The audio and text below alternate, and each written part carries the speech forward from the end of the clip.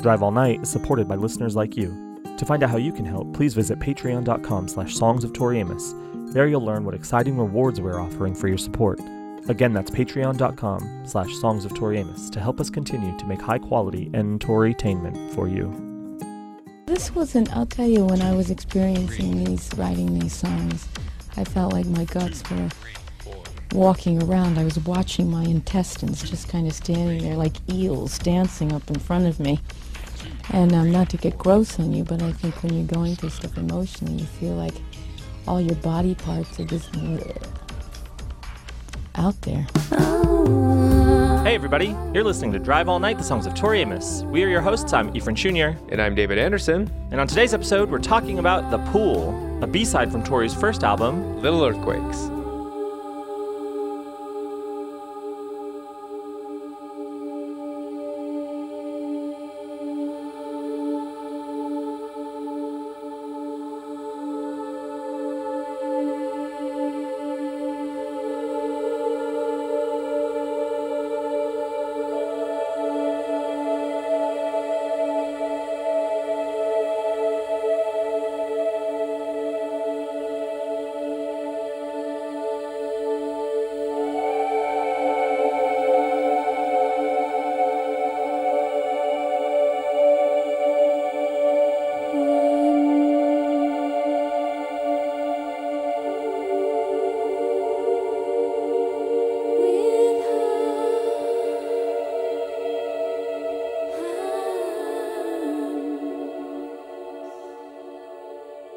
Hi David, you ready to dive in? I am ready. I've got my floaties on. Ooh. Safety first. And your swim cap, I see it. My nose plugs. I'm a dainty swimmer. What do you wear in the pool? What is the evolution of what you have worn your whole life, your swimwear evolution? It has not evolved. It has stayed the same my entire life. In addition to the floaties, I wear an old-timey swim costume. That's basically like a jumpsuit, or at least down to the knees, sleeves, really? Everything. Yeah. I'm fair-skinned. I can't risk sun exposure. Okay, that's adorable. How about you? Well, I don't swim very often, but the evolution of my swimwear, let's see. When I was a kid, I was at a public pool in my swim trunks, and my dad dropped me off at the pool for like a nice summer outing, but he dropped me off. And it was like kids' day. It was like there was lifeguards on duty, you like didn't have to really worry about it. And I was discovering the diving board, and I would jump from the diving board and like belly flop into the pool. I was graceful. Yeah, I was not the skinniest kid, nor was I the best swimmer, but I was having fun, and I had no friends, and I was alone. And then I would get out of the pool and then go back around and jump off the diving board. I did it like 3 or 4 times, and every time I get out of the pool, I knew I was chubby, and I was kind of embarrassed, but I still had my shirt off. And then as I was walking around like the 3rd time, the lifeguard shouts down to me, "Hey, quit showing off your chest." Oh my. And he must have been like in high school, but it was like really, it made me feel very uncomfortable, and never taken my shirt off in a pool since. I say if you've got it, flaunt it. I didn't have it, and he was saying I didn't have it. The tone was, "Quit showing off your chest, fatty." That was the tone. I've had my own share of body shame for many, many years. I'm not really kidding about the swim costume thing. It's not an actual swim costume, but for a long time, I absolutely wore a t-shirt in the pool. And if I went to like a water park and they had slides where it was, your body and not when you were on an inner tube and you had to take your shirt off, I was like, no, thank you. I'll be at the snack bar. Same. No, I'll just watch. I'll take photos. Until recently, I have been liberated. I have accepted my body. Good for you. Recently, I went to Raging Waters within the past couple weeks, which is our local Southern California water park, water slide park, and I had a moment of redemption. I strutted around. I peacocked around that water park with no shirt on. It was great. No shirt, no shame. No service. No shirt, no shame, no service. No cell service. Well, not if you're in the pool. Yeah, don't want to bring your phone in the pool. It's a bad idea. I haven't actually swam in so long, and I really don't enjoy swimming. I don't know. I'm not an especially good swimmer, but like also living in LA, I don't know. It is a lot of body shame probably. I'm not doing it, but I support you. Well, thank you. You always do. Rate yourself as a swimmer on a scale from 1 to merman.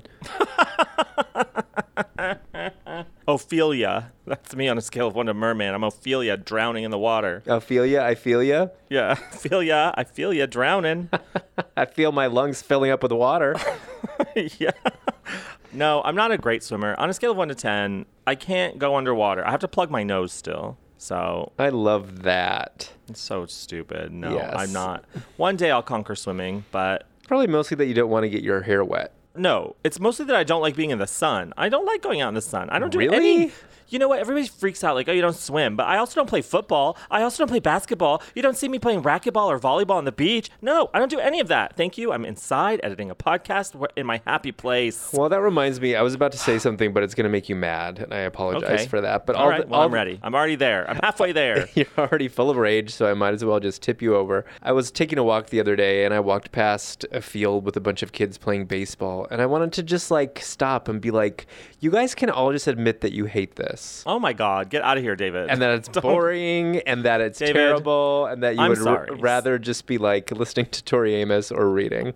Because That is not what I said to you when you told me about your awful excursion at Raging Waters. Like, why would you get wet in public bath water? Like, I didn't say that to you. because that's leisure. I'm not like running No. around hitting a ball with a stick in the sun. No, baseball is America's pastime. If you don't, out there, not David, because David's a lost cause with baseball, but if you want to learn the beauty about baseball, watch a game with me and I'll kind of point out everything to you. And like, I'm not a sports person, but I love watching baseball. There's so much drama in one single baseball game, and I love it. I love it. But don't you think it became America's pastime when there was literally nothing else to do? So they designed a game that would take hours and hours and fill the day. And now we just don't have that problem. Yeah, they did do that, but it's still a great game. It's like the perfect game. Everything that I believe about in this world is in baseball. The fact that, like, if you lose, you can get up the next day and try again. They have a series built in for that. So you play a series of games with the same team, 3 or 4 sometimes.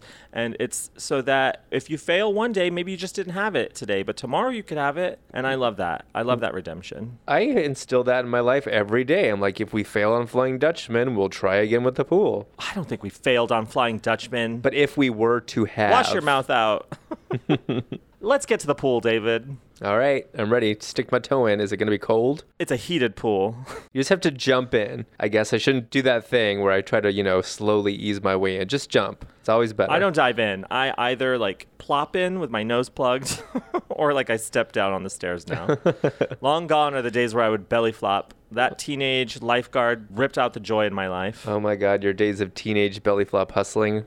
I wasn't a teenager. I was like 10. I Well, was like whatever. 9. But you had lived. I was a child. You were always older than your years in terms of wisdom and experience. Because I look chubby? Is that what you're saying? No, So that teenager thought he could harass me. I didn't realize this was going to be such a triggering episode. me either. I kind of knew it was going to be triggering because of the things that we're about to talk about, but not triggering for me personally. So this is a trigger warning. This episode is going to touch on some themes of sexual assault and sexual violence. So just know that that's coming today in this episode. So if you are uncomfortable with that, please turn it off now. I suspect that you expect that in this podcast in general, just because it's Tori Amos and it's Little Earthquakes. It's Little Earthquake season. So what was your first thoughts on the pool when you first heard it? Yeah, well, the first time I heard it was when I got that winter single, that hot winter single, U.S. limited That edition. hot limited edition that you could still buy new on the shelves. Yeah, with the handwritten lyrics. They have it at Best Buy right now. Yeah. Like 27 years later, whatever it is. Mm-hmm. And I have to admit, it got kind of lost for me because it was such an oddity, and it still is. All these years later, it doesn't sound like anything else in Tori's catalog, but because it wasn't piano-centric, then I was just kind of like, I don't know. I wasn't in the mood to swim today, and I moved on to Upside Down and Take to the Sky, How about you? I loved it. That was one of the singles my aunt bought me when we went to Hastings, and she was like, I'll buy you a CD. I'm like, what about all these little CDs? So she bought me them, and I took it home, and I remember putting on the winter single first, and the Pools track 2, and it was completely unlike anything on Little Earthquakes, completely, like you said, still to this day, an anomaly in her catalog. However, it was so mystical and just so evocative, and there was so much imagery going on. I just loved all of it. I loved everything about it.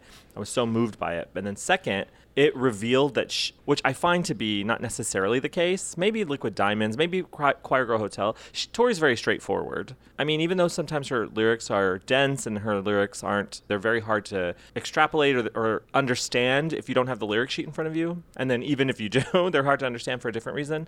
But it told me something about her as an artist, that she was like willing to take chances, and that you should never relax. You're never going to know what to expect from her. So I don't know. There was something so great about it. And I remember listening to it and loving it. And still, I love it. Yeah, it's haunting. It's atmospheric. Mm-hmm. I feel like it gets a little bit lost, though, because her body of work The track itself? Yeah, her body of work is so vast and it hasn't appeared in that many places. I think a lot of people either, didn't know it existed in the first place or have kind of forgotten about it until today. Until you're listening to this right now. You probably remember the pool right now.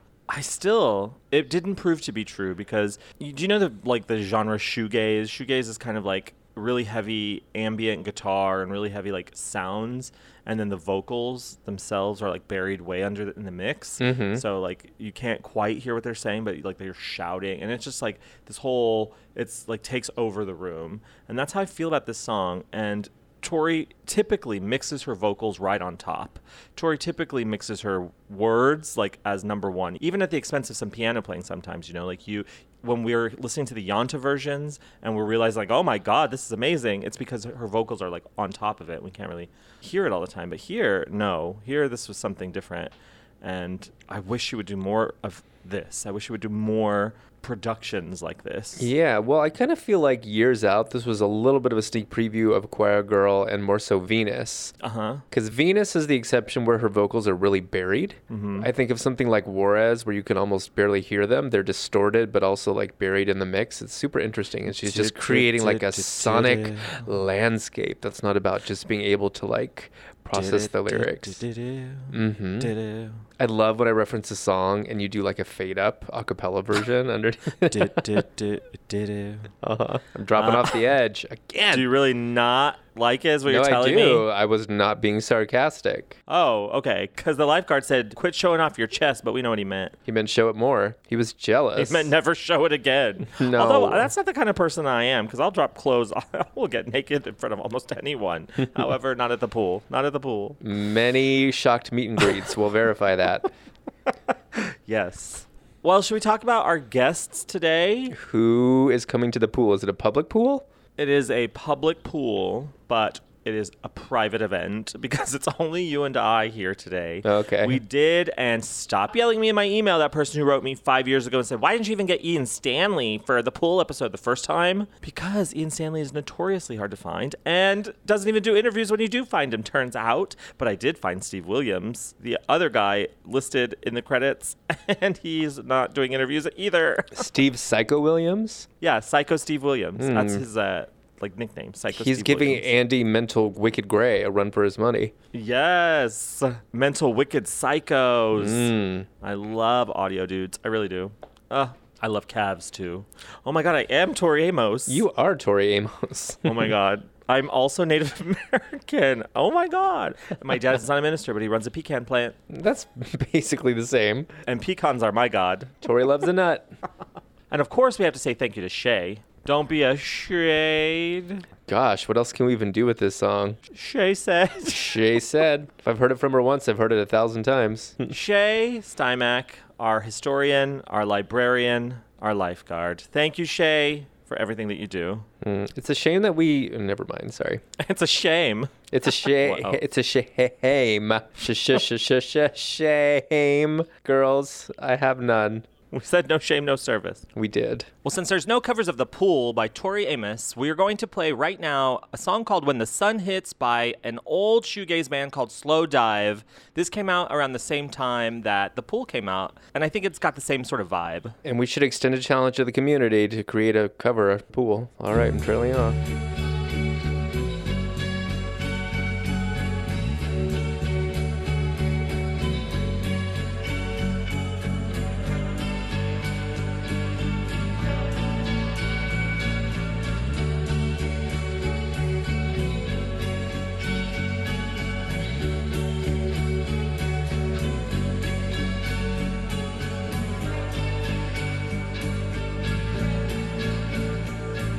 Sweet thing.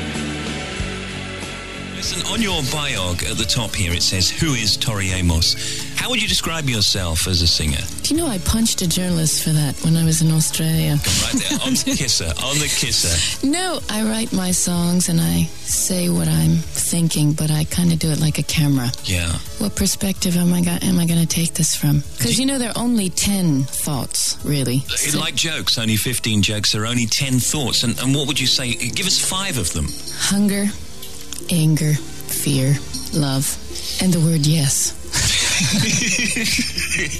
But it's pretty difficult to write in a surreal fashion, isn't it? I don't consider myself just a surreal writer because I'm biting your leg off at the same time as I'm like making you a peanut butter and jelly sandwich.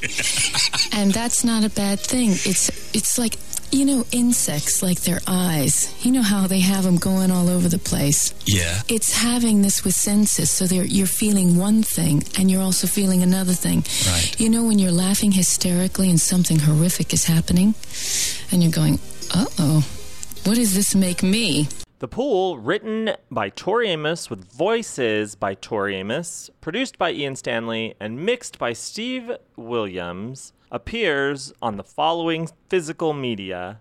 It first appears on the Winter UK CD and 7-inch vinyl single and the cassette single released on March 8th, 1992. It next appears on the German CD single released in March of 1992 and the USA limited edition maxi single CD and cassette that was released in November of 1992. That was the first batch of The Pool. Which of those do you have, David?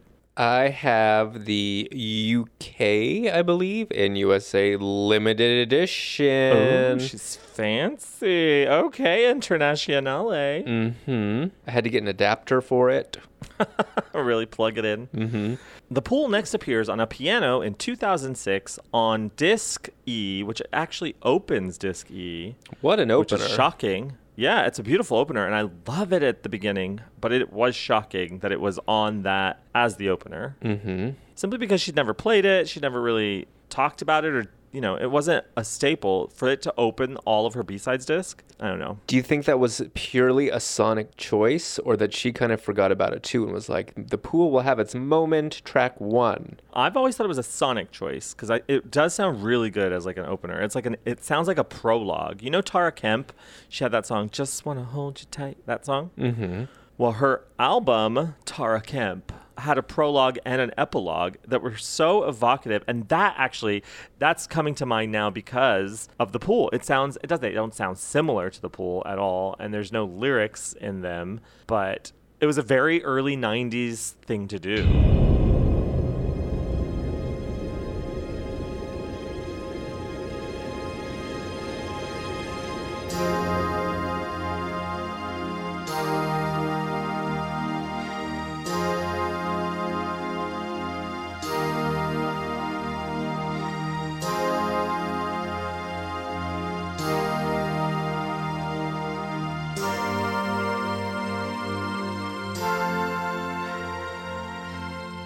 That sort of mystical sort of sound.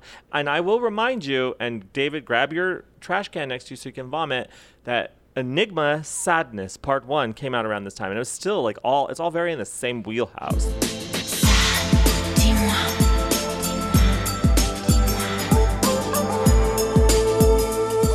How dare you compare... Dimwang. No. Oh my God, you're right. No. Oh, God.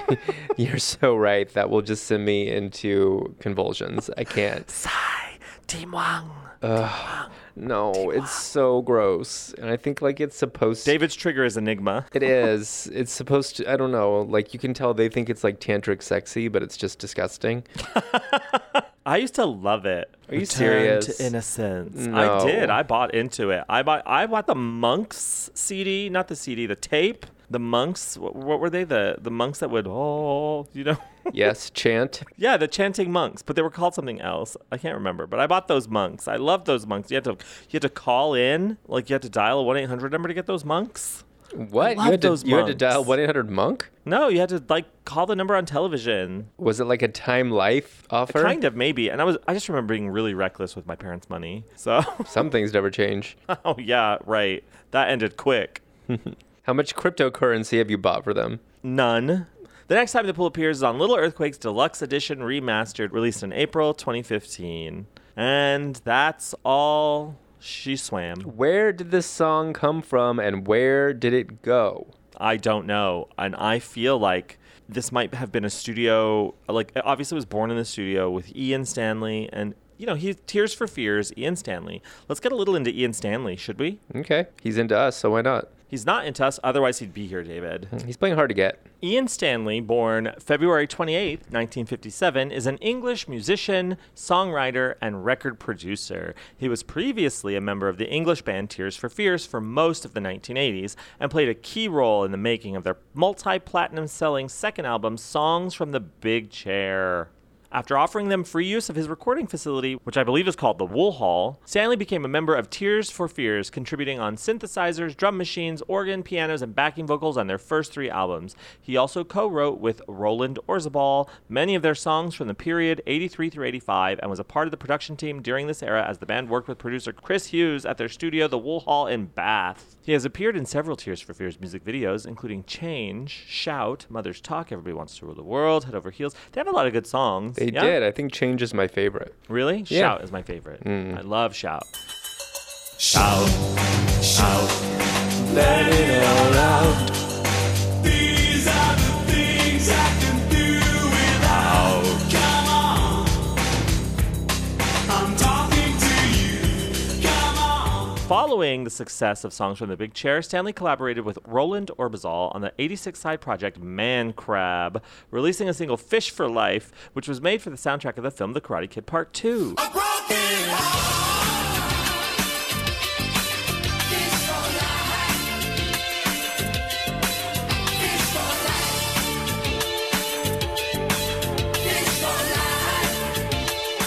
Stanley also began working on Tears for Fears' third album, The Seeds of Love, but along with producer Chris Hughes, left the project due to creative differences.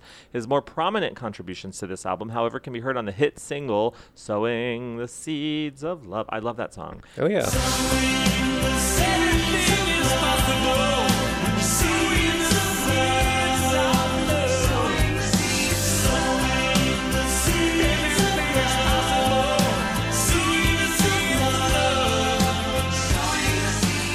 Since the 80s, Stanley has produced such artists as, get ready, are you ready for this? Lloyd Cole and the Commotions, Aha, The Pretenders, Howard Jones, Ultra, Republica, Naomi Coleman, Stephanie Kirkham, Natalie Imbruglia, Propaganda, The Human League, and Tori Amos. He also contributed to the Sisters of Mercy re-recording of Temple of Love and additional production on Under the Gun. Stanley also did A&R for Warner's East West Records, but left in 1998. And that's where we believe he was doing A&R at the time that they decided she needed to work with somebody on this single, and that's what I think they were like excited to work together. There's 2 really rocking musicians, you know, and she was very collaborative back then and very experimental. And like, you know, she was coming off of YKTR, you know, she liked her sounds. She makes interesting noises, sometimes all sorts of noises. Remember that Leno interview, Butterfly?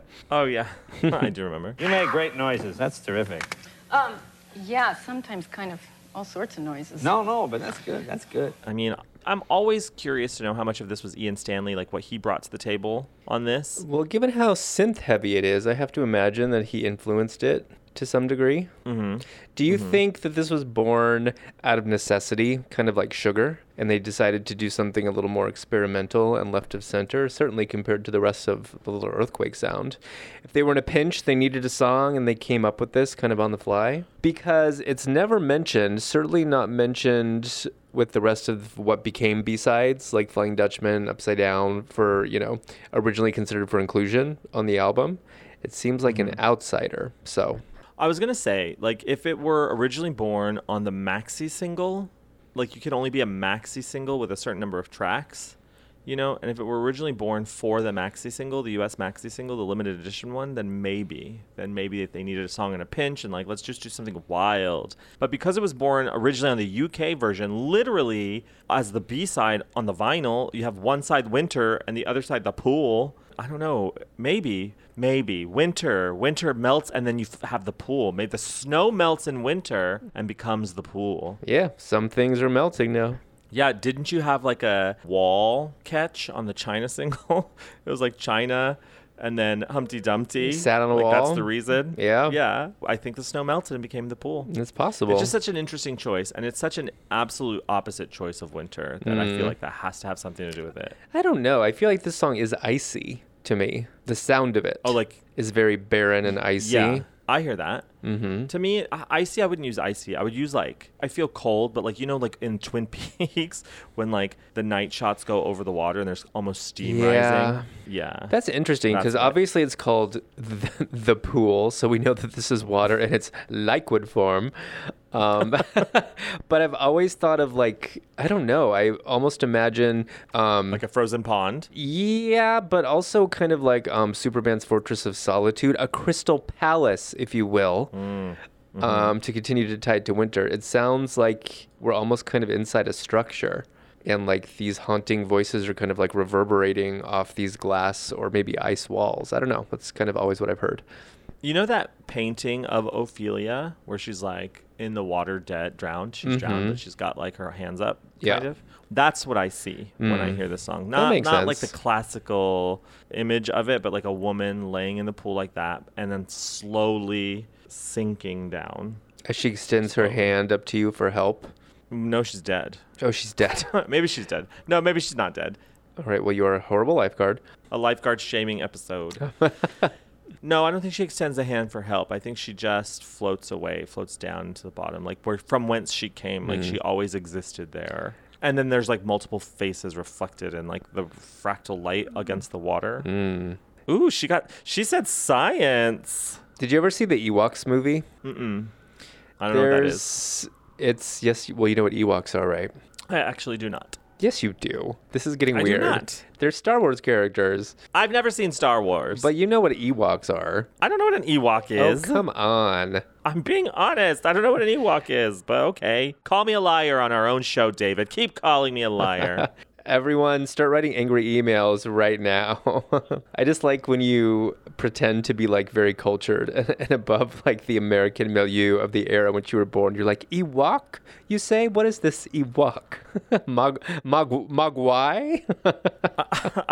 I'm not pretending to be above it, Gabies and Babies listening. I simply do not know, and I'm not interested in science fiction movies, so I just never got around to seeing it. I'm not really either, but I have eyes and they are open to movies. Well, fine. Anyway, there's a scene that was very scary to me when I was a little kid involving like a pond in the Ewok movie where one of the characters touches it and then like instantly like by making contact with it becomes trapped under the surface and the top becomes like glass or solid ice and he can't get out. I kind of always think of that too with this song. Oh, wow. That's scary. It is scary. Are the Ewoks the ones that look like gizmos but like taller? Kind of. They're taller. They're more like bears. Like their ears are rounded and they wear little hoods. Oh, yeah. They look like mops. Oh, maybe not. Maybe we're not thinking the same. What are the ones that look like mops? I don't know. Some kind of Muppet? No, I think they're from Star Wars. I don't know. You mean they have like long, like Brady hair to look like? I don't know. No, not Brady, but it's not. It's like furry. I don't know. They look like the little short guys. And like, do they look like? Are you thinking of Fry Guys? Because I always am. Fry Guys? The Fry Guys from McDonald's? No, I'm not thinking about the Fry Guys from McDonald's. Are you thinking of the Hamburglar? Grimace? I'm not thinking of the Hamburglar for once. Let's just eliminate all the possibilities. I always identified with the Hamburglar when I was young because I wanted all the burgers too. Yep. Just like wiggling your fingers in anticipation. Mm-hmm. And the lighting in my telling of the pool is always dark blue. Like the lighting. It's like the dark blue night sky. Well, you're from the theater, and that's how you create night on the stage. Yeah, absolutely. And also like a lot of rich green hues and then like a lot of shadow. Yeah. Like it's that kind of pool to me. Assign that atmosphere. It's not like an ice castle. Okay, I guess you've already kind of done it, but assign that atmosphere in this song to a season. Early November or early December. So kind of late fall, early winter. But it's definitely cold. But the snow has not yet fallen. Maybe the snow will fall tonight. Mm-hmm. Yes, queen. Okay. There's definitely significance applied to this pool because it's the pool, not even a pool. It is. You're so right. The pool. The pool. And it feels to me, I don't know why, but it feels to me in the titling of the pool, and it always has just kind of been accepted or like given circumstance that it is a pool that we all find ourselves in. It is the pool that there's something there that we all find ourselves in that pool. And it's like, I don't want to say a universal pool, but like it is an experience, or it is an emotion, or it is a situation, but eventually we've all been there and have to get out. So when it was the pool, and not seeing the title, but once hearing it, and like putting like the whole song together, I just felt like it was something that I have been in my life. Yeah, I almost imagine the collective unconscious, kind of all these swirling voices. Yeah. Oh, yeah. Like the before time, like when you are deciding where to go in your next life. Yeah, it's like the pool of souls. Yeah, absolutely. Yes. Which I'm excited to get into the line by line today because we can, it's such a short line by line. We could do it several times with several different interpretations. Right. And we had to have this conversation about the title up front because the phrase, the pool, is not mentioned in the lyrics. So It's not.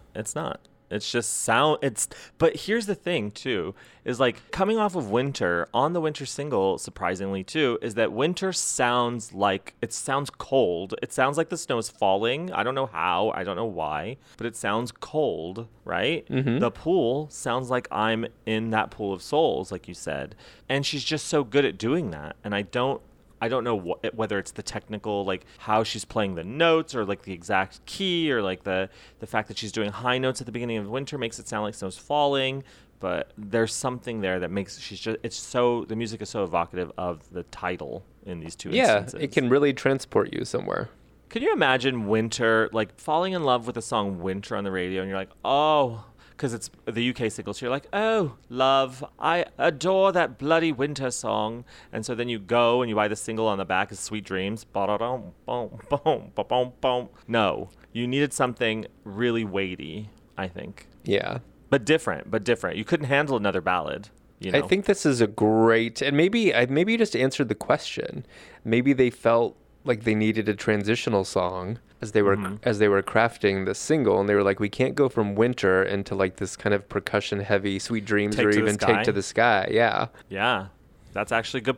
I answered a question. You did. You asked and answered, or maybe I asked. I don't know. One of us asked and one of us answered, but it was me who answered, so you must have been the one who All asked. right. Well, let's not keep score. Well, what am I going to do with this index card?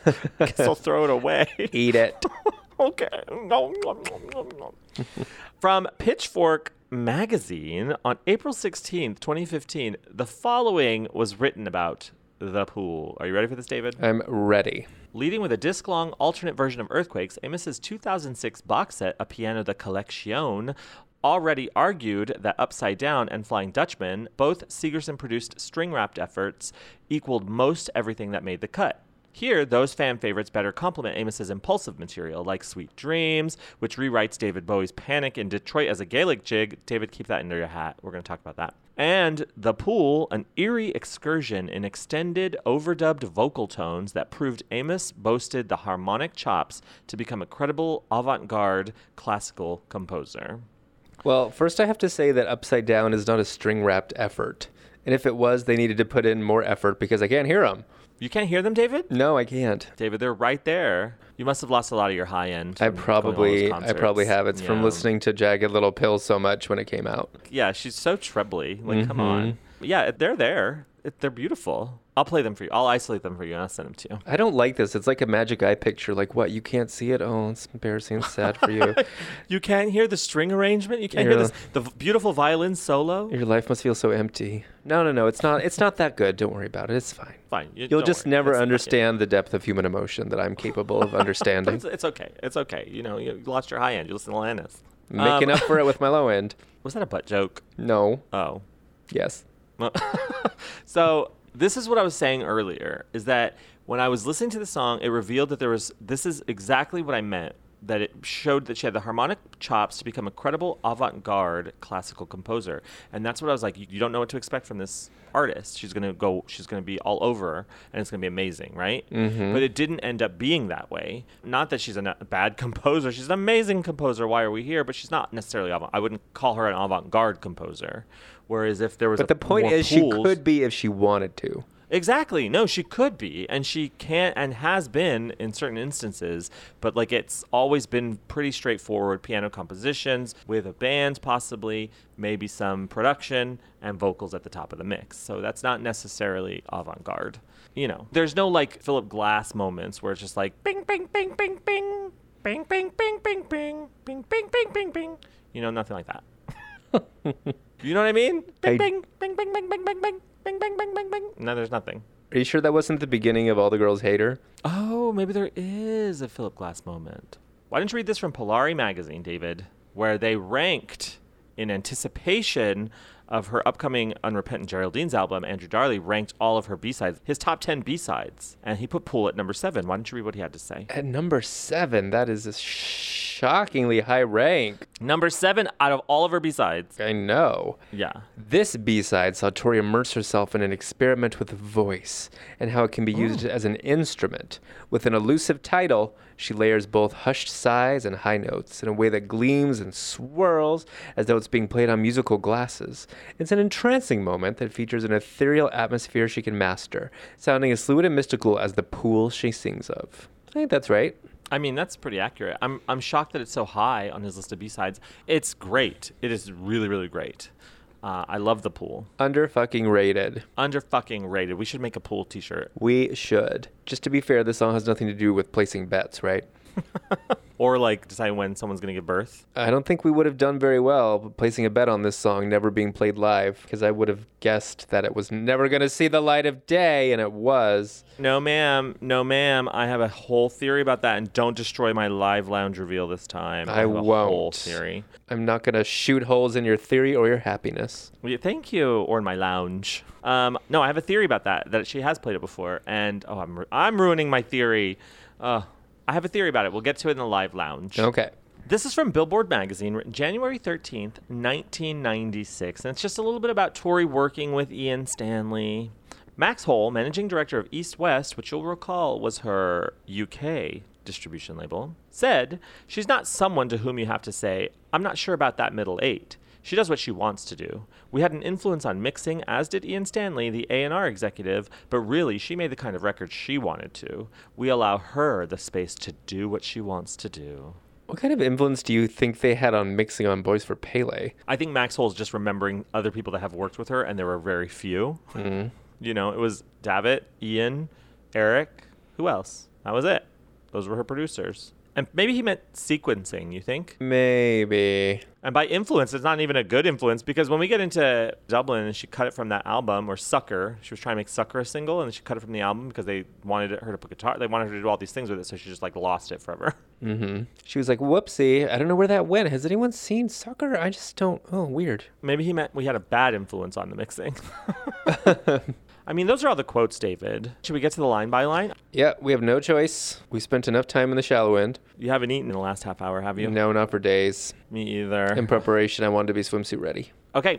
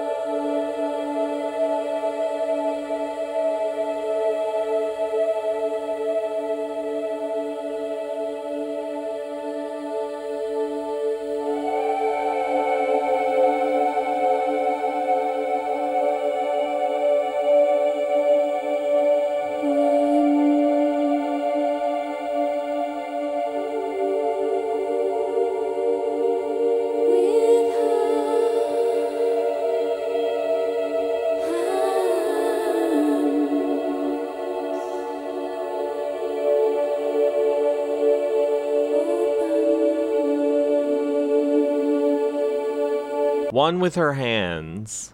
It's interesting to note about this line that in the booklet for Winter, it's listed as one with her hands and then open as the next line. But in the lyrics book, it says one with her hands open, all is one line, which changes, for me, changes the meaning.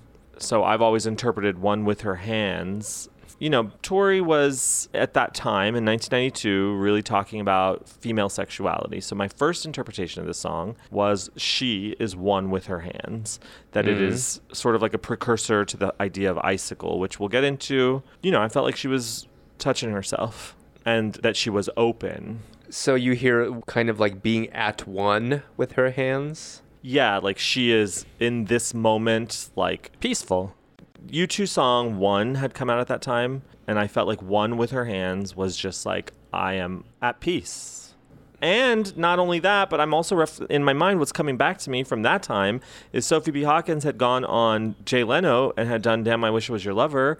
And he asked what her album meant, Tongues and Tails. And she said, well, if I were to have a sex change operation, I'd have them install a tail. And then my tail would go up high and point to things I wanted. And it would come so high that it would touch my tongue. And it would be the tip of my tongue, my tail. And like a circular energy is what she was talking about. That her tongue would touch her tail and have that circular energy. And so those two, like, those were just cultural references of the moment, and I felt One with her hands was like she is having that circular energy with her body. Communing with oneself? Yes, and that she was open, like she was communing with herself and that she was open. But the difference in One with her hands, next line open, that's what that was to me. But now One with her hands open. Yeah, I've always heard it. I could definitely see that, and I like that interpretation. I just happen to have always seen it as the other female character in the song kind of beckoning the narrator forward with open hands. That's what it means to me with One with her hands open, all is one line. Yes. Like she's calling her, someone's calling her forth. Yeah. It's interesting because we haven't talked about any characters in the song, but you just mentioned the other female character. So you see two female characters in this song. Yes. It does feel to me like very Snow White, Wicked Witch moment, you know, like that kind of like fingernails, sort of someone not a good person is calling forth. Why do we feel that way? The next line.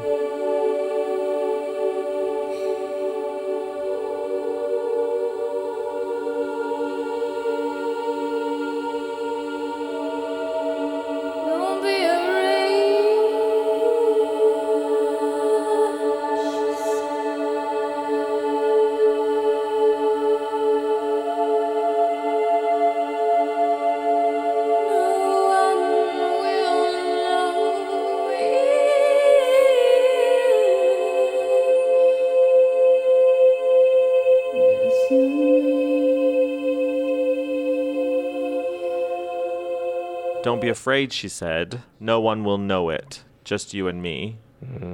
Well, I mean, that bit of dialogue paired with the way the song sounds, like it's definitely evocative and there's something sinister happening. For sure. There's kind of an element of secret keeping, and we have to assume that whatever's happening here is not good.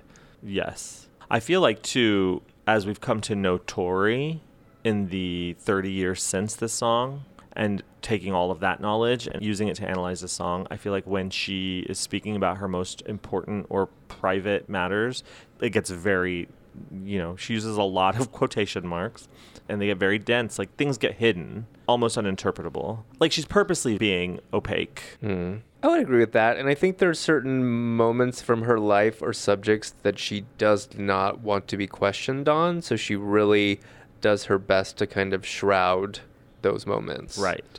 And that to me makes, in the intervening 30 years, makes so much sense to me why this song sounds how it does. Because these lyrics are pretty clear. I mean, they're not clear, like we don't know what's going on, but don't be afraid, she said. No one will know it, just you and me. So something's going on, whether good or bad, but it sounds bad. In the music, sure does sound bad. Sounds sinister and eerie, like you said. And maybe that's why it's so vocally layered, because she's being very clear in the lyrics, but you can't quite hear it. You know, you wouldn't make it out just if you were a casual listener. You know, you have to really dive in. No pun intended. Yeah. And there's almost like a second movement of the song. Mm-hmm. Like it almost sounds like it's over. Yeah. And then like the synths kind of shriek again. So the way there are so few lyrics, it's just like a little stanza really. But the way that the lyrics are sung and the way that the song is produced, plus the way the phrasing is kind of like vivisected by the actual structure of the song, it makes it hard to follow if you're just listening to it. So again, trying to get to the meaning, I think it's all kind of an effort to make that as challenging as possible. Yeah, exactly. And because the lyrics are so clear, or pretty straightforward rather, that everything else has to obscure it. That's just what I sense. I have to say, and I'm curious to hear what your thoughts are, or what your experience was when you heard the song before, because we have no context for this song. She's never said anything about it, and that was particularly true when I first heard it on the Winter single. So I don't know if it was because it was paired with Winter or what was coloring my perception, but I've always experienced the narrator or the main character in this song as being a child, and I don't know exactly why. If you look at the lyric, no one will know it, just you and me, that to me has always held some sort of trigger, like some sort of key of sexual abuse. So even if it's not sexual abuse, like the only other time that I can imagine that being said in my life, no one will know it, just you and me. The only other time is when I'm a teenager, like closeted teenager, and messing around with another boy. You know, that's the only other time in my life that this phrase would ever have been uttered, you know? So to me, this is either sexual violence or sexual discovery, and it's so hard to pinpoint, and the lyrics can go either way.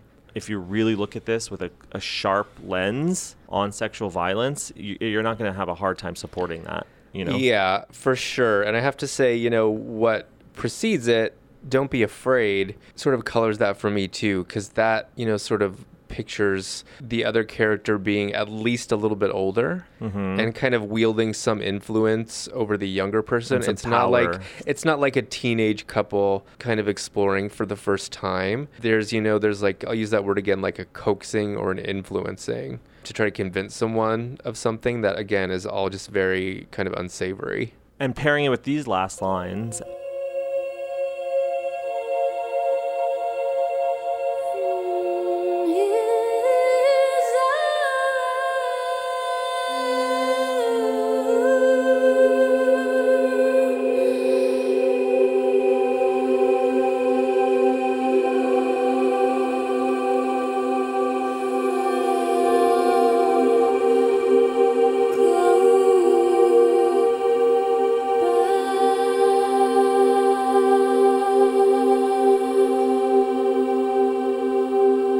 when it's over, I'll go back. Like this person is, I feel like that shows that it's this moment in time. Give me what I want and I'll leave you alone.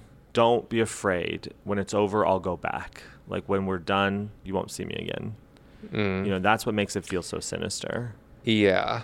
I almost feel like, too, that this song is capturing the memory of an incident rather than the incident itself, if that makes any sense. Yeah. Like, it sounds so shrouded and misty, and that's because it's like a half memory or a half picture of what happened. Yeah.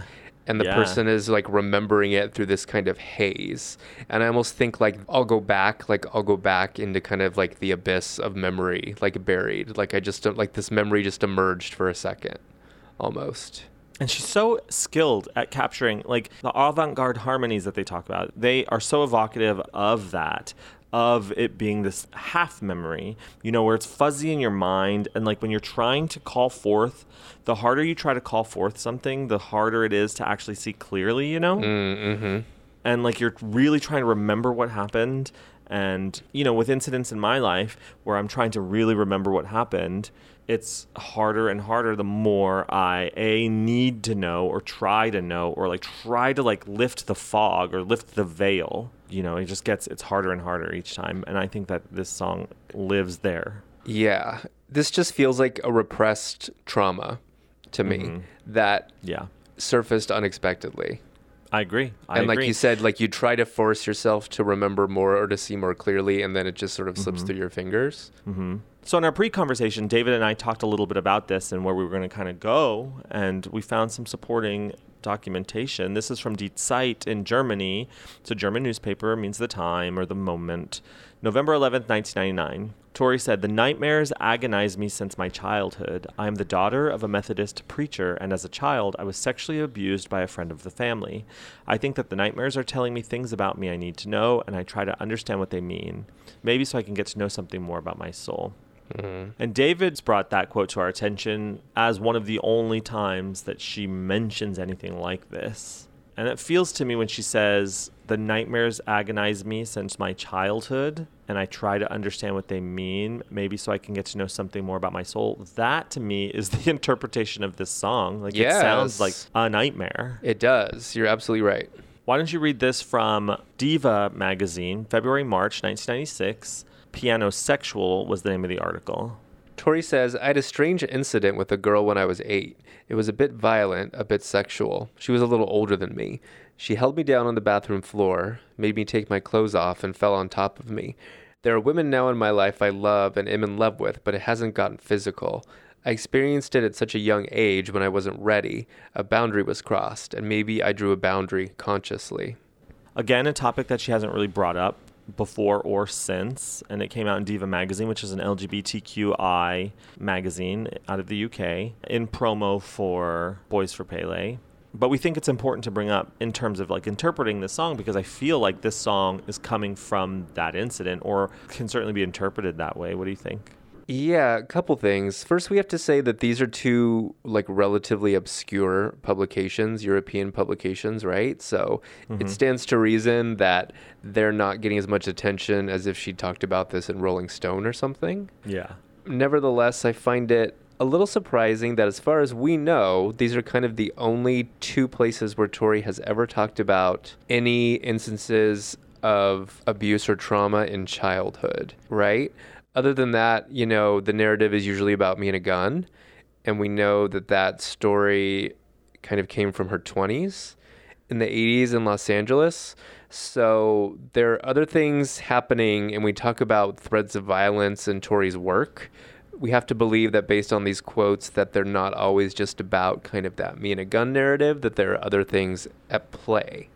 Yeah, and it even opens up the Me and a Gun narrative to be, I don't know, maybe reinterpreted in a way. You know, there's still that whole section that I never really felt at peace with my interpretation of, which is, for you, your friends, your father, Mr. Ed. You know, that whole section to me feels like something. And so it's important to know that, like, or it's important to at least discuss because of the interpretation of the song, but it's obviously important to respect. That goes without saying, though, right? Yeah, but we have this in print, and she offered it, so it's okay to talk about it. Obviously, this is an uncomfortable topic and not one that she's talked about frequently, but she has talked about it. And I feel like it's not everything is so black and white, and not everything is so A leads to B. Like, this one thing happened, and so I wrote Me and a Gun, and Me and a Gun is exactly about that one thing. I feel like Tori's entire, just being a minister's daughter and just having that repression in her life, that sexual repression in her life, that's an act of sexual violence too, you know? Not being allowed to express yourself as a woman or as a girl freely.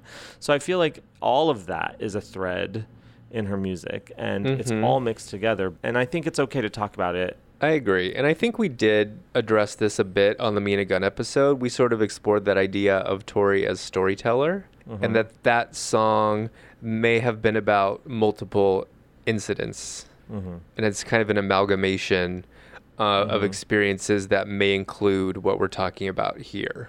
Yeah, I watched this video on YouTube recently of this woman walking down, maybe it was on TikTok, but it was this woman walking down a street, and this man walked behind her for 45 minutes, and she took out her phone and recorded the whole thing, and eventually had to find a group of people to be with, like a group, safety in numbers, and said to them on camera with herself filming her face and the guy behind her, stalking her for 45 minutes, had to say something like, this guy's been following me, can you guys just be with me because this guy won't leave me alone? And then, of course, you know, then he left. That is an act of, like, fear, like that fear. I can't imagine being a woman in society, and, like, of course, it's like a thread of everything, you know, multiple incidents, and even, like, just the fear. Yeah, that fear and, like, intimidation. There's even, like, an element of intimidation or, like we said, influence in the pool. Don't be afraid. If I'm looking at the Snow White sort of witch narrative, I just feel like her bony, long fingers with the long black nails all over my neck, and I just feel gross. I have a question for you. Do you think the incident with the other young girl that she mentions in Diva and the family friend that she mentions in the other article, do you think those are the same person? Do you think that's the same incident, or are those things separate? I hope they're the same incident. I hope that I hope that this is an isolated case in her life. It would be sad to think that there's multiple cases of sexual abuse, but I don't know. I actually was going to ask you the same question. I don't know. I hope it's the same incident. An isolated single incident is what I would hope for her. We can't know, but just based on the language, I feel like they're not the same. And I feel like because she specifically said, she feels the need to say, I'm the daughter of a Methodist preacher, and as a child I was sexually abused by a friend of the family, that to me speaks to it being an adult. And we're talking about this in such detail because, well, it's relevant to the song, and we're looking at kind of the sources that we have in front of us. But I think it's going to come up again as we continue to talk subsequent songs in Tori's catalog, but specifically Icicle. I think there's a lot going on in that song, far more so than Tori lets on when she talks about it. And we kind of want to lay the groundwork for that too. And at this point, I just kind of want to pose that I experienced the Pool, Icicle, and Climb as a trilogy. I'm actually not disputing that. I feel like that is an astute observation.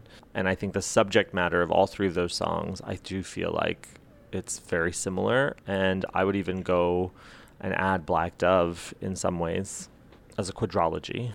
Okay. That makes sense to me. Are there any other interpretations that you might have that you think the song might support? I mean, as we talked about earlier, if we want to talk about other interpretations, we talked earlier about the pool of souls, right? This sort of pool where everybody goes to and then they choose their own existence. This idea that you choose your life that you're going to live and then you kind of go into your being. I recently read The Journey of Souls by Michael Newton, and there's a world where this song, I think, can support that, or the interpretation of this song can support that, especially if you can't recall your soul experience as you're having your human experience. So don't be afraid to go down there. Don't be afraid. You're choosing your lesson. You're going into the body, and no one will know it. Like, you're not going to have that soul memory. And when it's over, you can come back. So there's an interesting way that this song could very much be about the Journey of Souls. And the Journey of Souls was written back in 1992 prior to that. So I think it was written in 1994, but still, like, the idea of choosing your human experience wasn't new to that book. So, well, I could see that. Kind of, this is the green room, maybe? Yeah, kind of. And we had a similar discussion on the Mother episode. Mm-hmm. So considering that, I could see this being sort of tied to Mother in that way. But then also, I mean, it still doesn't support in my mind, no one will know it, just you and me, except for the divine creator or possibly the pool master who guides you towards your future existence or your next life, which actually Michael Newton talks about in that book, Journey of Souls. He does talk about that when we return back to the pool, if you will, or when we return back into our soul consciousness, that we do have a soul guide or a soul teacher that is sort of a more advanced entity or a more advanced being that is helping us, that we walk towards. You know how you have that thought of walking towards the light? That's who we're walking towards, is that guide. That might be, no one will know, just you and me. The only other person who might know.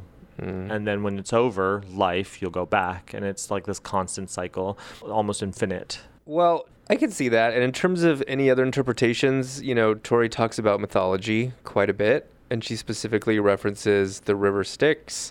So I can see this song also being about death, or at least a metaphorical death.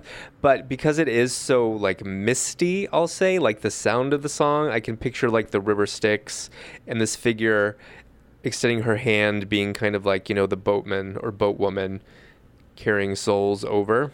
That's interesting, too. It's still not as compelling to me or as on the nose to me. It doesn't feel right to me. But yeah, I agree. I mean, it still supports it. I just feel like this is one of those moments where Tori has, let's say, decided to hide something in plain sight. Like, it's all there on the page, and it seems pretty clear.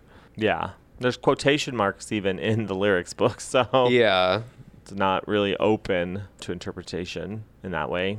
Well, good talk, David, as usual. Anything else? Are we happy with that? Kind of leaving it here. It feels unresolved to me, but that makes sense because I really do believe that this song is tied to at least 2, maybe 3 or more others.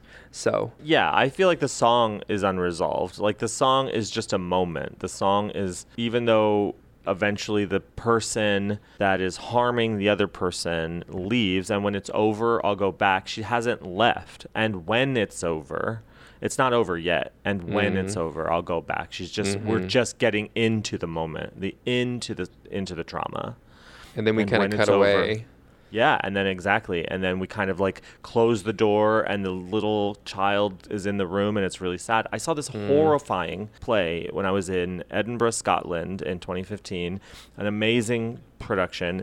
Edinburgh, the Fringe Festival, everything is wild and wacky. And this particular play, it was 15 people, 15 audience members could see this play. And you had to wait. You had to meet every like 30 minutes at this one spot, and then the van would pick you up. This big passenger van would pick you up and would take you to this house in Edinburgh that was sort of like it was a big house, and that was where the play was. And you didn't think anything of it because you saw it in the thing. You're like, this will be. They'll transport you to this place, and you'll see the play. Okay, and we were there. I was there on time. We're waiting, and then we get into the van, and 2 people are missing. And this woman comes running up, like, I'm sorry, I'm late. Gets in the van with her daughter. They get in the van, and the little girl's so cute and, like, so friendly and talking to everybody the whole time. Like, everybody, it's Edinburgh's friendly place. Everybody's, like, super, what have you seen at this festival? What should I see, etc. And the little girl, she's about 11, 12, whatever, maybe a little younger even, really chatty. So we get to this house to see the play, and the mother that had run behind the van, the one that was late, we get to the house to see the play, and the mother goes into the bedroom of this house with the guy in the house, and we're all just kind of sitting there, and then comes back out, and the little girl goes into the bedroom. And then you suddenly realize that this mother has sold her daughter to this person in this house, and it's about sex trafficking, and this was all a part of the play. And you had gotten to know this little girl, and it was just really traumatizing, and it was really an amazing production, but it was really hard to live through. And so I feel like that moment where the door closes is where we're left, and nothing is resolved, and you can't feel good about it at the end. Yeah. I'm sorry that was a long story, but I felt like it was appropriate. Have you seen the movie Tell Me Who I Am? It's on Netflix. No. I don't know that I would say I recommend that you watch it, but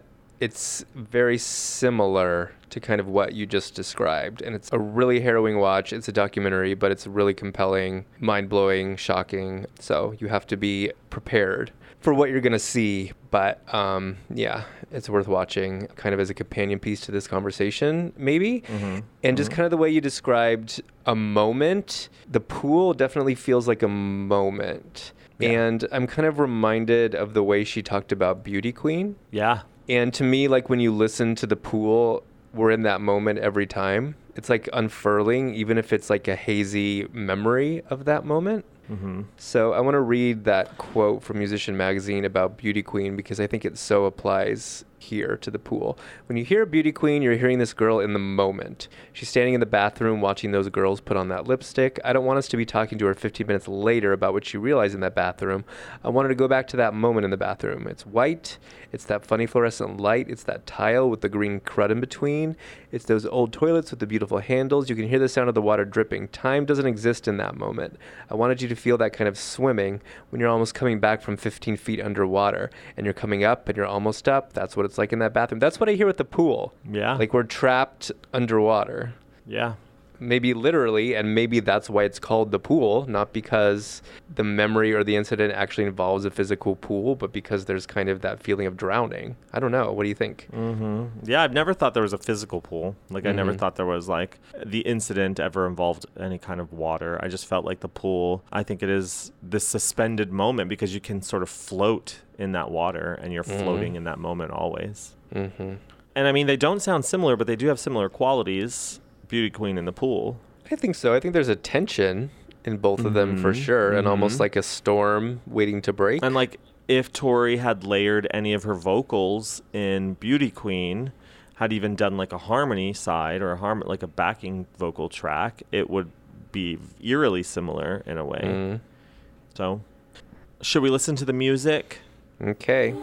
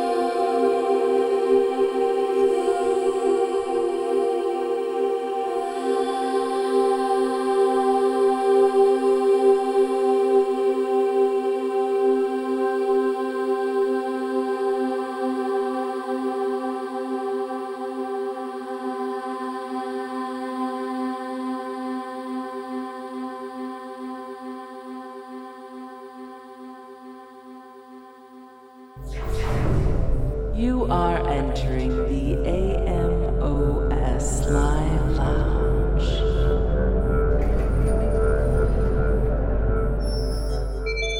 Welcome back to the lounge, David. Hi. Hi.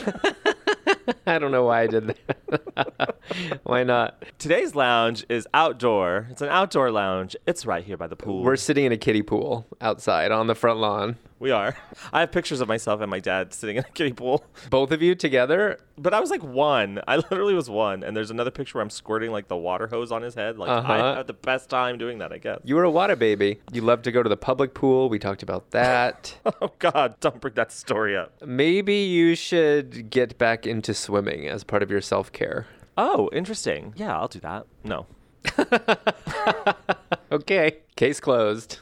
We want to start this live section off with a little bit from an interview that Noah Michelson had with Tori Amos on November 8th, 2017, after Tori Amos played the pool for the only time on record in her career life.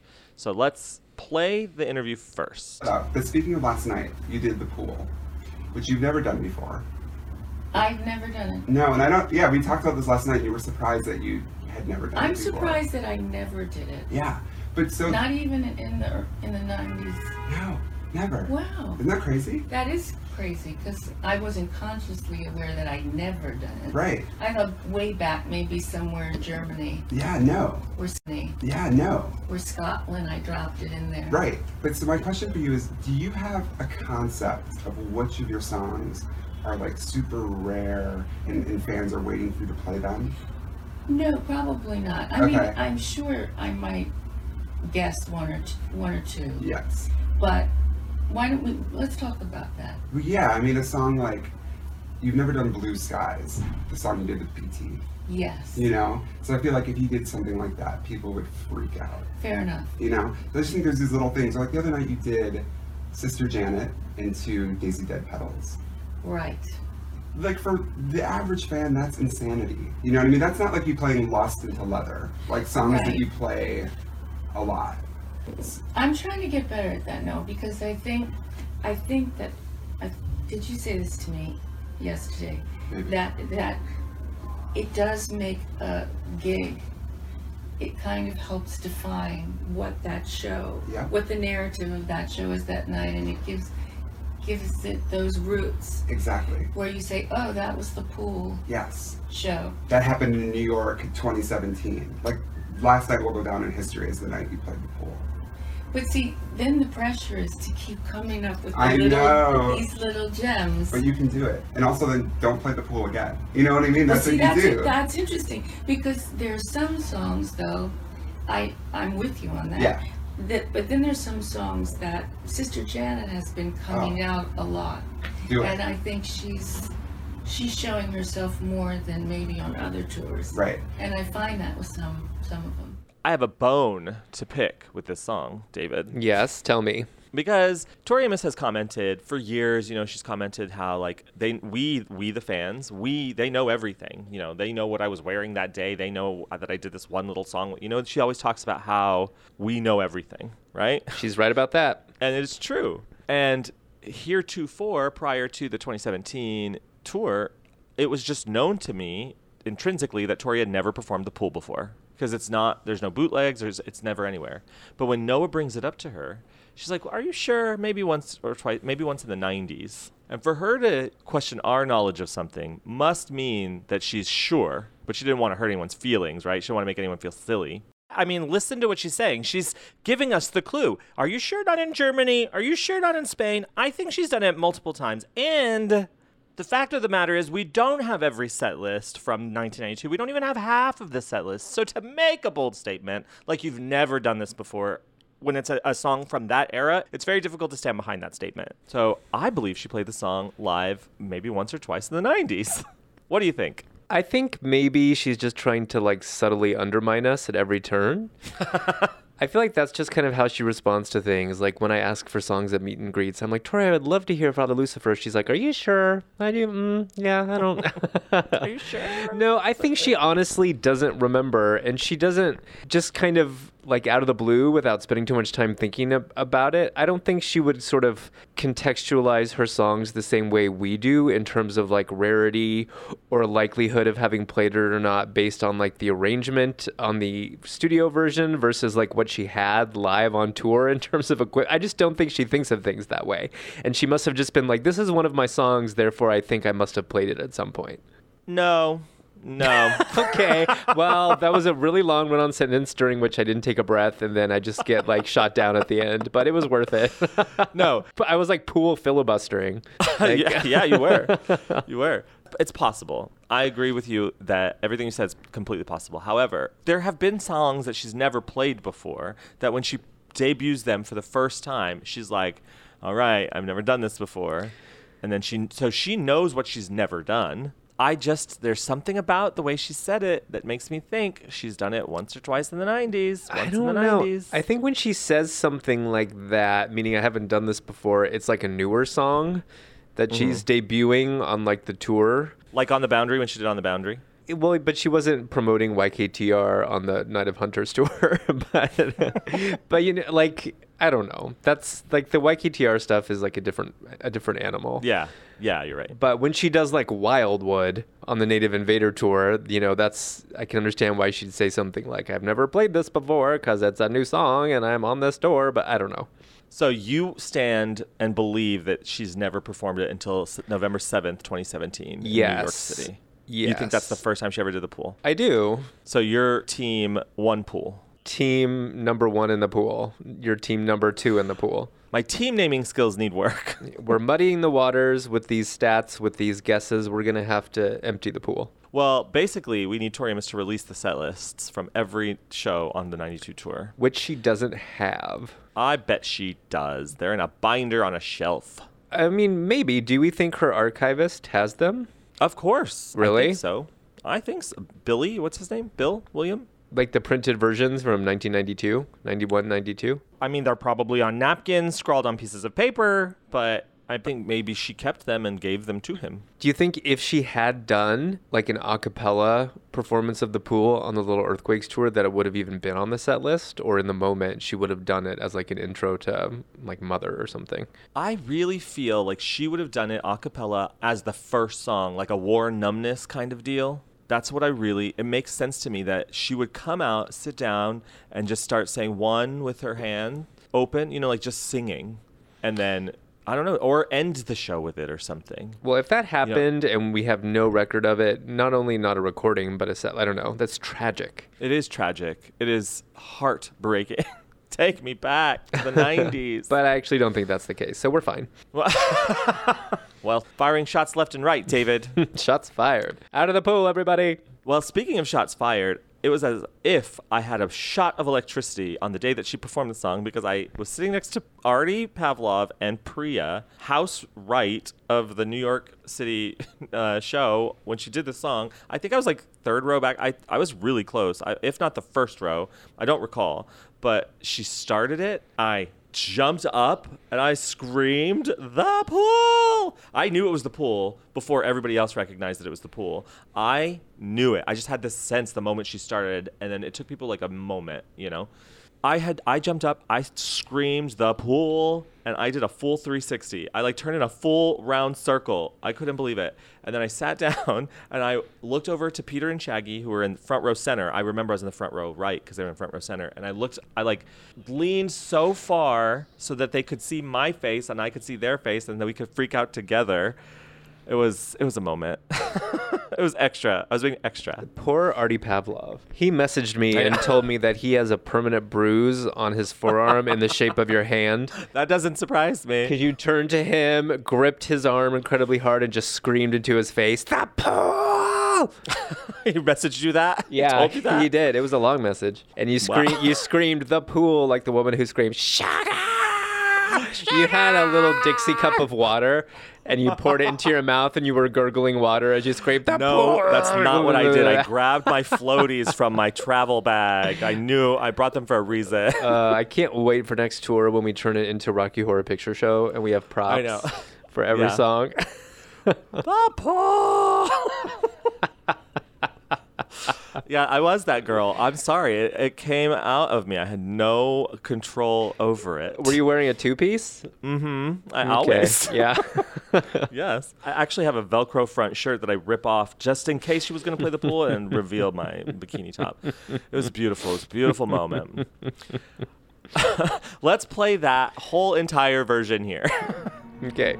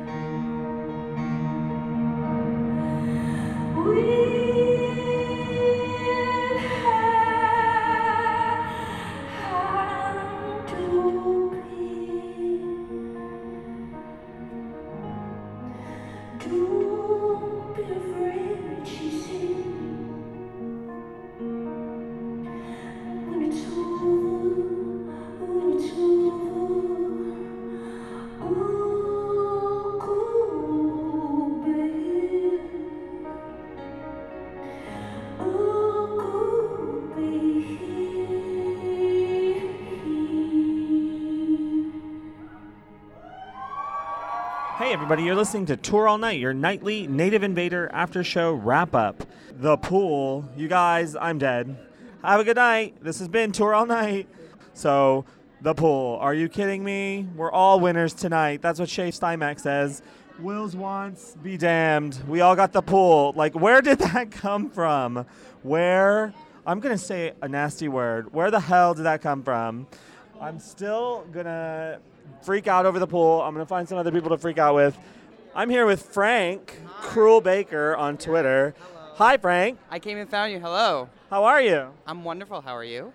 I'm great. What did you think of that show tonight? I thought it was incredible. Besides meeting you, of course, it was really, really wonderful. She really put out today. The audience was just standing up nonstop. There were several standing ovations throughout. Oh my gosh, I Can't See New York. The pool. The pool. I caught that. I was like, she played the pool. What's up with that? Why is she playing the pool? It was incredible. It was amazing. I feel like we have to go back and redo that episode. It's true. I was really, really impressed. I was like, I think that's the pool. What's going on here? So it was pretty. I'm sitting with like friends in the row, and like where I'm sitting, and I'm freaking out. That's the pool! It's the pool! I was like, I couldn't even contain myself. I heard you shriek. I might have heard you shriek. I did shriek. I did right shriek. behind you. Yes, I definitely heard you shriek. So I it was can't. really cool. Okay, I see Alexander Leger Small over there. I want to walk to him. Hi. How are you? I'm great. How are you? I'm fantastic. What was your favorite moment of the show? I can't believe I'm going to say it, but the pool? The pool! Never in my life. I can't even. Has she ever played it live? Not once. Not once. Not even talked about it. There are no quotes about it. I'm in shock. She's like, you know what, guys? For the first New York show, I'm just going to shake it up and do the pool. Like, why? Why would she do it? That would have been a request. It made sense going into Icicle. Like, I felt it. It was an incredible show. Commenting on the cesspool that is this country, the political sphere. Right. We should talk to Matthew from Australia, who has returned to the tour. A vision in a puffy coat. Matthew from Australia, how are you? I'm okay. How are you? I'm well. What did you think of the pool? Wow, out of this world. Matthew from Australia. Welcome home. Welcome home to tour. Artie Pavlov, gentleman, scholar. You have Beats headphones on, and you were sitting next to me, and he was gracious enough to give me a seat today to get me into the house, into the show, and by pure luck, we were able to get upgraded to the front row. What was your favorite moment of the whole thing? I Can't See New York, but again, pool.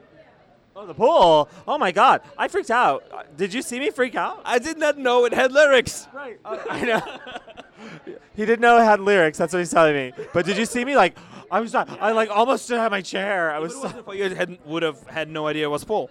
Everybody was looking at me like, what song is I screamed? It's the pool. It's the pool. I made sure everybody knew. Tori heard you. I'm sure she did. She's like, yeah, it's the pool. I'll sing it. Nikki Hughes, how are you?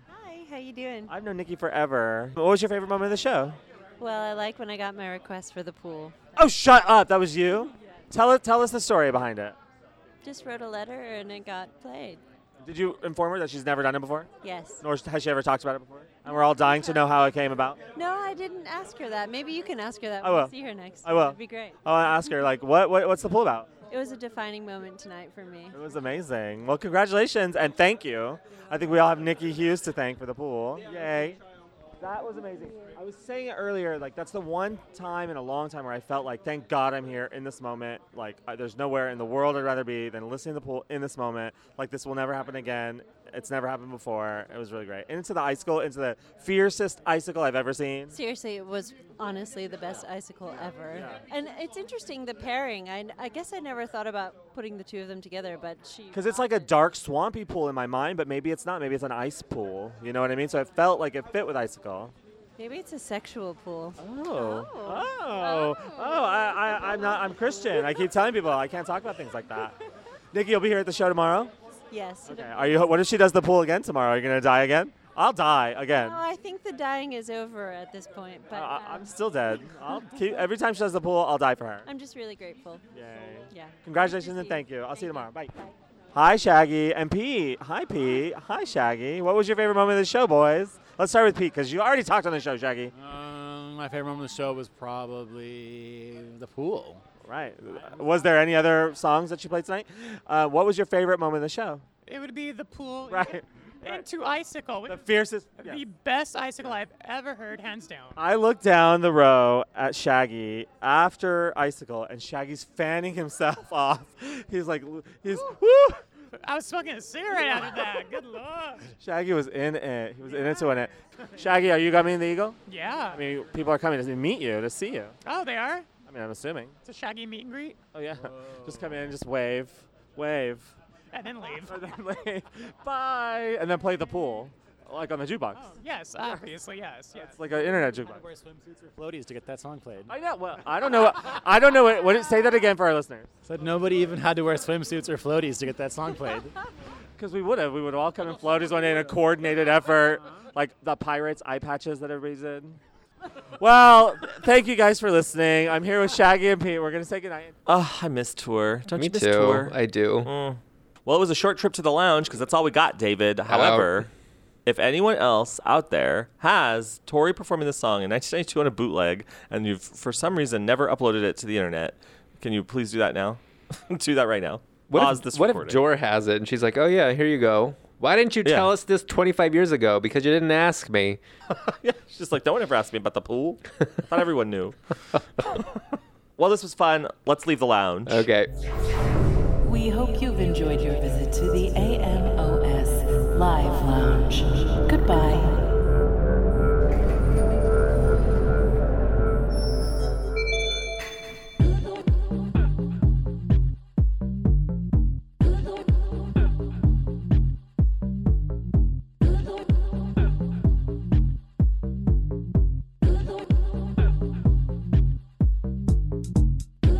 That was it, David. That's the pool.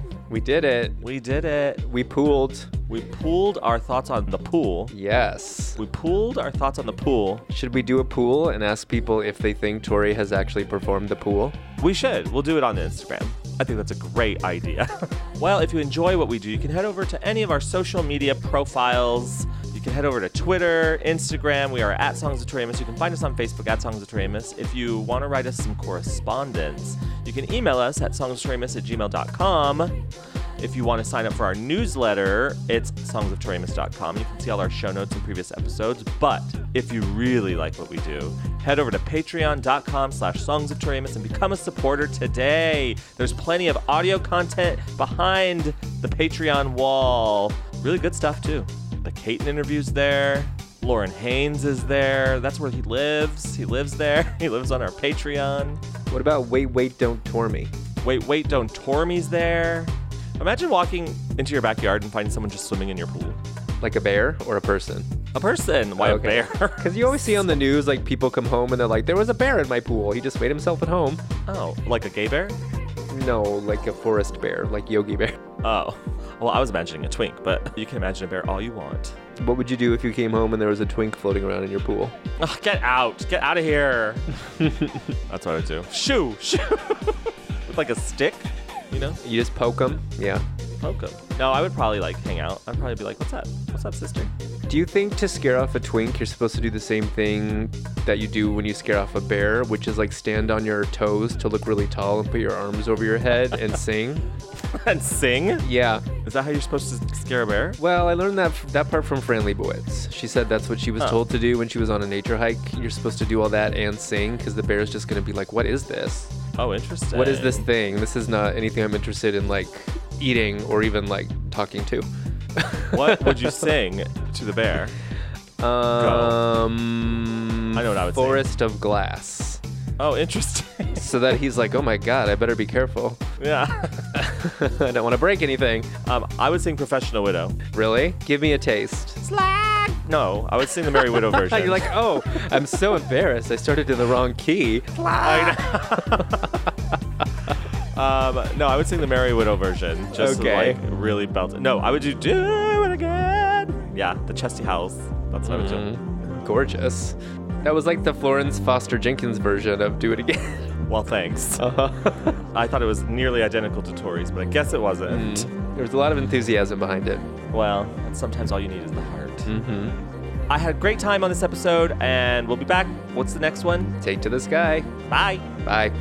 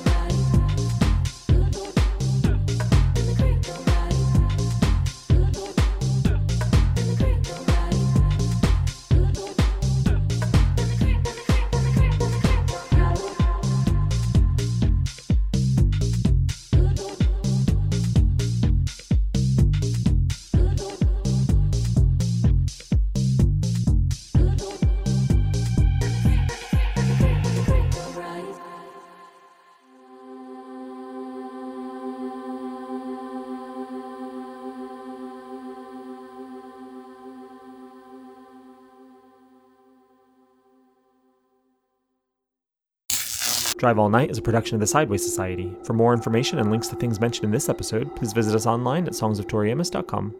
It's the pool! It's the pool!